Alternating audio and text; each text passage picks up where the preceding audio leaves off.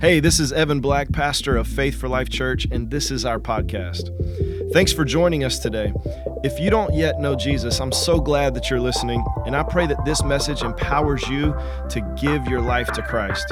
If you're just starting out on your journey with Jesus, I hope this empowers you to connect with Him. If you're strong in your connection to Christ, I believe this message will empower you to follow Him. So enjoy today's message. So the first attribute of a godly relationship is a godly relationship or friendship. It fights for you. It fights for you. Turn to Ezekiel 22. Ezekiel 22. Because God knows that in your journey, there's going to be highs and lows. There's going to be ups and downs. And how God gets things accomplished in the earth is through His people. So the people that you are around, God should be able to speak to them and say, I need you to pray for that person. I need you to call that person. I need you to reach out to them. And it's for the specific purpose of standing in the gap for them. Ezekiel 22, verse 30.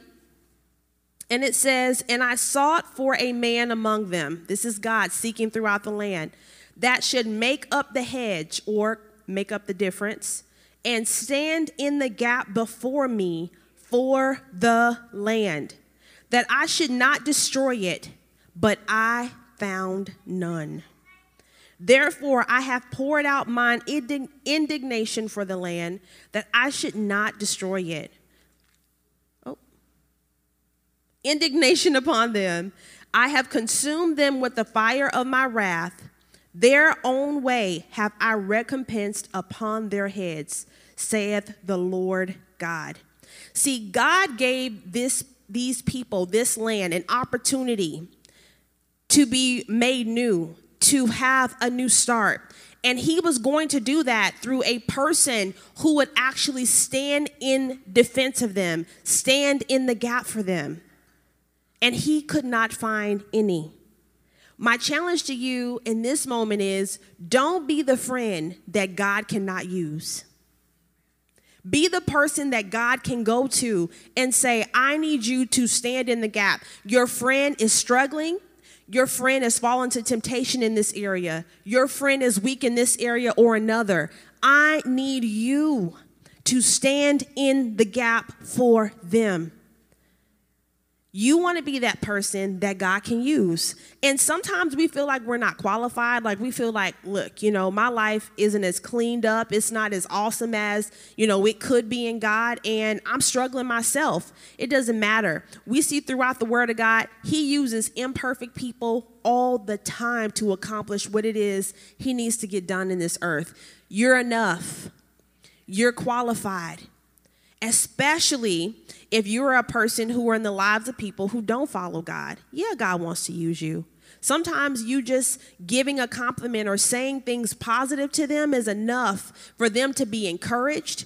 And behind the scenes, you are actually standing in the gap for them as well. So the second point is, if you have your Bibles, Romans chapter 1.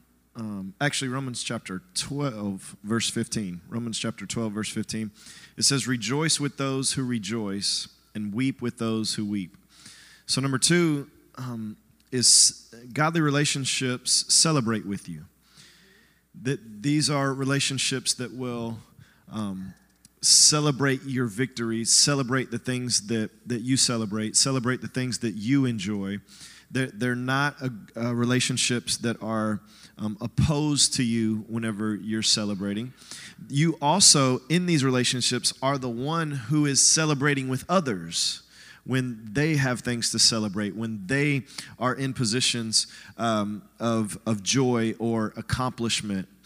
And what you'll find is sometimes this becomes difficult for you to find people who celebrate with you, or you may even, if you're honest with yourself, find yourself in a position where it's difficult to celebrate with others whenever they celebrate. And you have to begin to go deeper in asking yourself, why is that? Why, let's take you for example. Why do you have a difficulty celebrating when others celebrate? If somebody else gets a promotion, if somebody else has something good happen, especially if it's something that you've been praying for, you've been believing for, you wanted in your own life, what is it that's causing you to not really want to or even be able to celebrate with them? And when you get really down in a level deeper, what you'll find is that you'll find pride there, and many times you'll find fear there. And they'll be connected to that. And because they got something maybe that I wanted, or they're celebrating and I'm not celebrating, because we are all naturally inwardly focused just because of sin and because of the fall. It's our tendency to think about ourselves first, to look to ourselves first. So when somebody else is blessed or gets something or is celebrating some area and maybe we're not in that season, then it becomes difficult because we're not getting it. You know, we see this with our kids a lot where they think that everything has to be fair, and if one gets something, then the other should get something.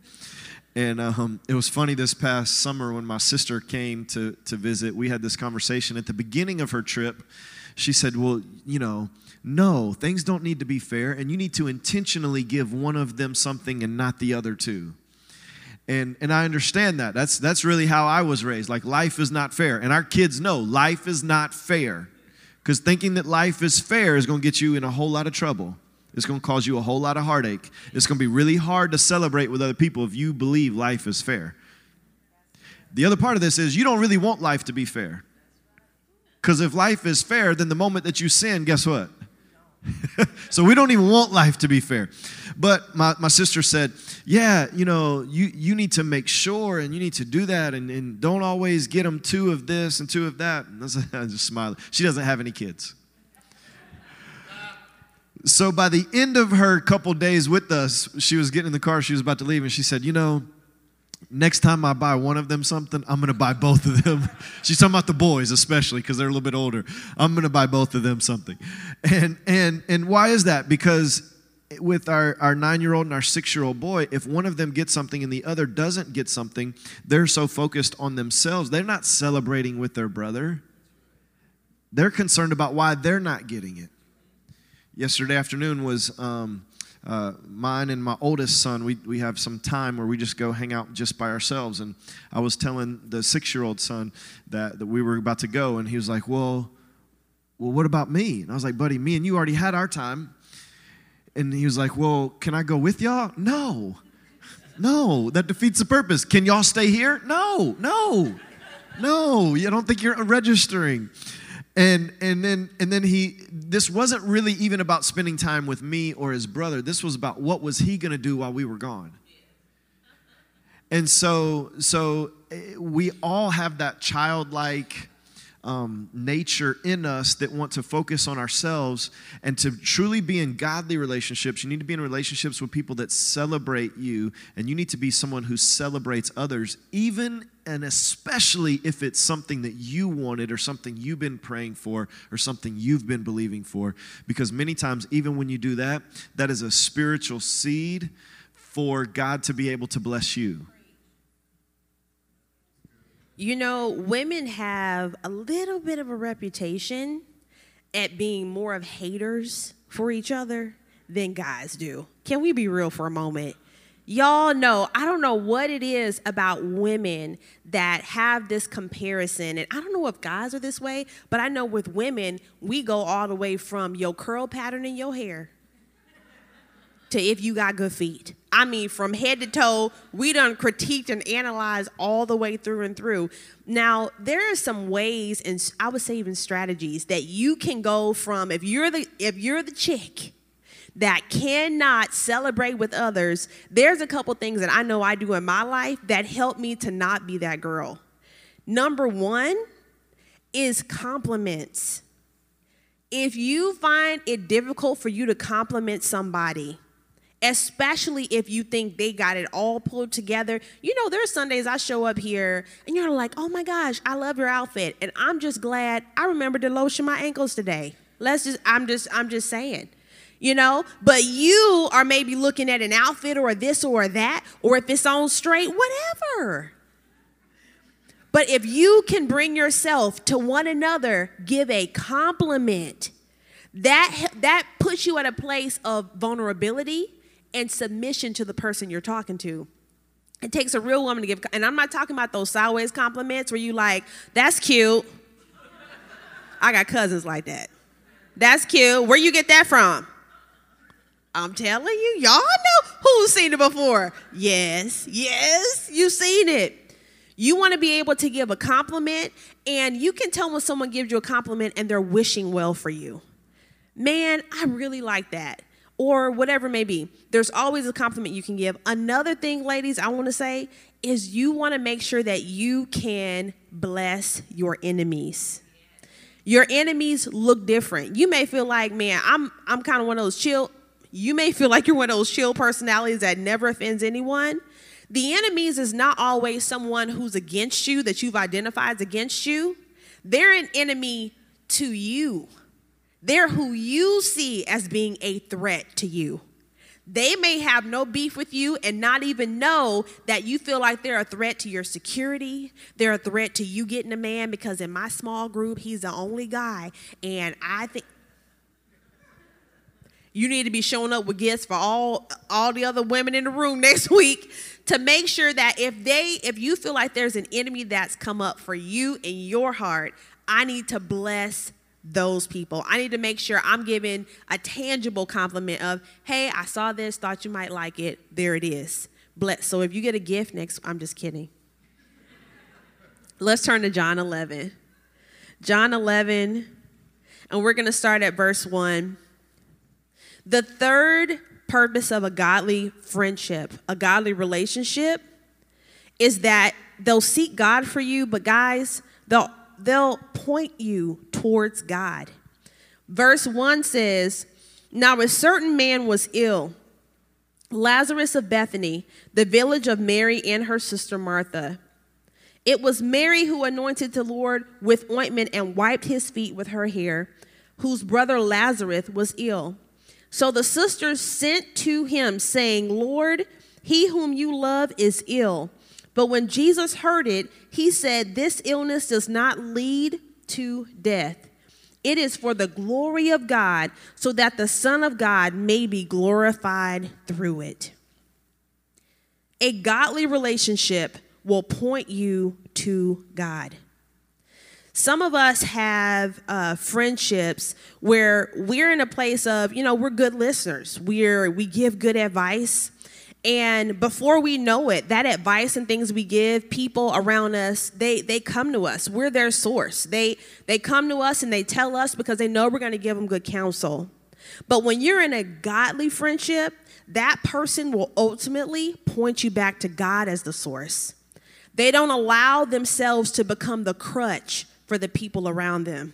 So that means before they get off that phone, they're praying with you because they're saying, hey, let's both go to God the source. They're pointing the way you have your breakthrough, your healing, the way you get through the situation is not just through my counsel. I feel like sometimes mothers can easily allow themselves to become the crutches for their children.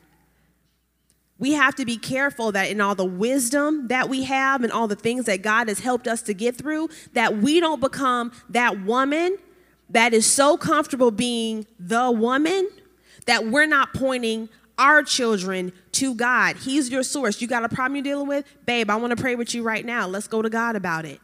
He is the source. And that's one of the ways you raise godly children. In marriage, your relationship with your spouse should point you back to God. So that spouse is not becoming even a crutch for you. They're not the person that if I just tell them, because some of us were actually friends, you should actually be friends with your spouse. Can I say that? Like you should be friends first. And especially if stuff starts going south, you should be able to fall back on the fact that you're friends. Just treat them like a friend. They can be failing you in every area, not showing up for you. But you're like, you know what?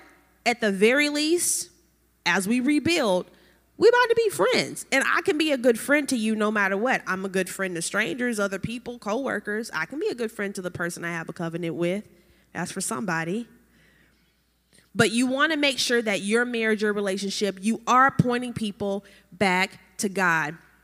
Something about this passage of scripture is Mary knew that when her brother was in distress and he was ill, that she was going to seek out Jesus. He wasn't nearby. She had to send people out to help her find where is Jesus. She was going to be that person that was going to find Jesus and make sure Jesus knew what was going on with this person that Jesus loved. Lazarus was a dear friend to Jesus. Well, you want to be that friend. You want to be that person that will go to Jesus for your friend and say, I know they're down, I know they're dealing with this, or I'm not sure exactly what it is, but they seemed off today. I'm going to find Jesus. I'm going to talk to him, and I'm going to tell him what's going on. I am going to make sure that he hears on behalf of my friend. And when they talk to you, you are pointing them again back to God. Yeah, you're giving them practical advice. Yes, you're giving them counsel, but you ain't the end all be all. God is. And we want to make sure a godly relationship points us back to God. And then number 4 is godly relationships are honest with you, and you are honest with them. So go to Ephesians chapter 4, and as you're turning to Ephesians chapter 4, I want to read to you Proverbs chapter 12, verse 22. It says, lying lips are an abomination to the Lord, but those who act faithfully are his delight. That's strong words. Lying lips are an abomination to the Lord. There's other translations and other verses that tell us that the Lord hates when we lie. So, there's a lot of scriptural examples of this, a lot of scriptures that reiterate this. I always think of Ananias and Sapphira. If you don't know that story in the book of Acts where they lied to the men of God, to the Holy Spirit, but they also lied to other people. And those are some pretty severe consequences. If you're not sure about that, Google that. And we're not, but God is not pleased whenever we lie. And I think even unbelievers have an expectation and a recognition that if you follow Jesus, you should be someone who doesn't lie. The unbelievers sometimes have a higher moral standard and expectation of believers than some believers do.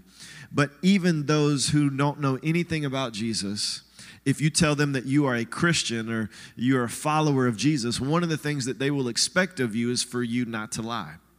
And I think we understand that, but when we read Ephesians chapter 4, I'm going to read, I'll read verse 25, but if you go back a few verses, here Paul's talking about taking off your old self and putting on your new self, meaning once you give your life to Christ, you are no longer the person that you were before that. You are now a new creation in Christ. And so God makes you new, but then after that, you begin to live it out. You begin to put on this new man, if you will.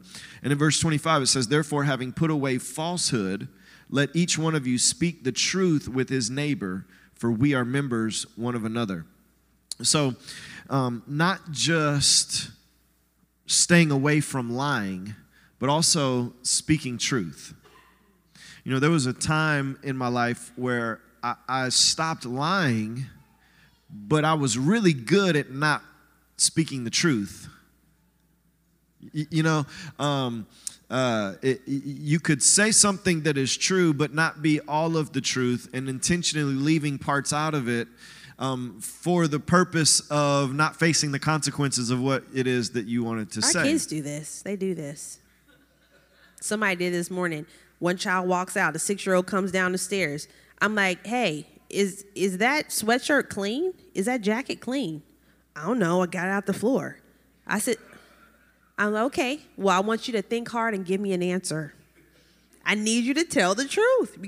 Sometimes you gotta challenge them into truth, and it does not feel comfortable. Yeah, and many times if something will happen at school with them, this is a great example for me, and so I'll ask. A couple weeks ago, the boys get in the car, and the oldest son says, Josiah, I heard you got in a fight.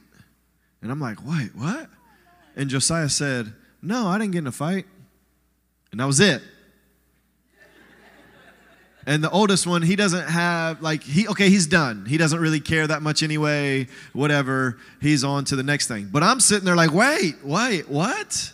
What happened here? So, Josiah, why does Isaiah think you got in a fight? I don't know. And he's probably playing Legos at the same time. Yeah, he's in the back. He's in the back care. with Legos He's in the back seat yeah. with Legos. And so now I still have no information. He hasn't lied to me. And I said, okay, well, Josiah. And then I said, Isaiah, why do you think he got in a fight? He said, one of my friends said that they saw him pushing this other kid. And Josiah hasn't said a word. He just, Josiah, were you pushing this other kid? Yes. Did y'all get to fighting? No. Well, what happened? I pushed him. Like, come on. I said, Josiah, I do not want to ask you 100 questions. Just tell me what happened. He said, well, I pushed him, and then he pushed me back, and then I pushed him. Okay, but why? What happened? Why did you push him? What did he say? Like, don't make me ask. And I'm telling you, at that point, he's like, I don't remember. He doesn't care. He doesn't remember. Like, I don't know. And if I'm going to get the truth, I have to ask 100 questions. Who said what first? What did you say after that? Like, tell me the whole story. The whole story is he said this, I pushed him. No. What'd you say in between that? Something happened in between that. So he looks like a liar just because he's withholding the truth. And if people perceive you to be a liar, to them, you're a liar. And as Christians, they will discount us immediately if they feel like we're lying. So after 4,200 questions, then you finally get to the bottom of what happened. And along the way, he never lied to me, but he also never gave the truth. He never told me what I needed to know. And part of this and being a Christian and loving people and living in forgiveness, it becomes a blurry line of truth. It becomes a blurry line of when to share the difficult things or how to share the difficult things. But in John chapter 1, we're told that Jesus was full of grace, 100% grace, but he was also full of truth, 100% truth. He wasn't half grace and half truth. He was full of grace and full of truth. One of the things that was said at the XO conference this past weekend by, I believe, Jimmy Evans, he said, grace always has to go before truth. So whenever you're giving truth as a Christian, grace needs to go before the truth. Because truth with no grace is mean and won't be heard or understood, but grace with no truth is meaningless. So you have to have grace and truth, and grace must go first. Because if you go with the truth first, if you come in and just bombard people with the cold, hard truth, and then try to follow that up with grace, it feels and sounds like you're just covering up something that you've already done, trying to fix some damage that you've already created. But if you come first with grace, then many times someone is open and ready to hear the difficult truth. But to withhold the truth is to withhold a portion of what's required in a godly relationship. Because God expects us to give truth and to be able to hear and receive truth because he is full of truth.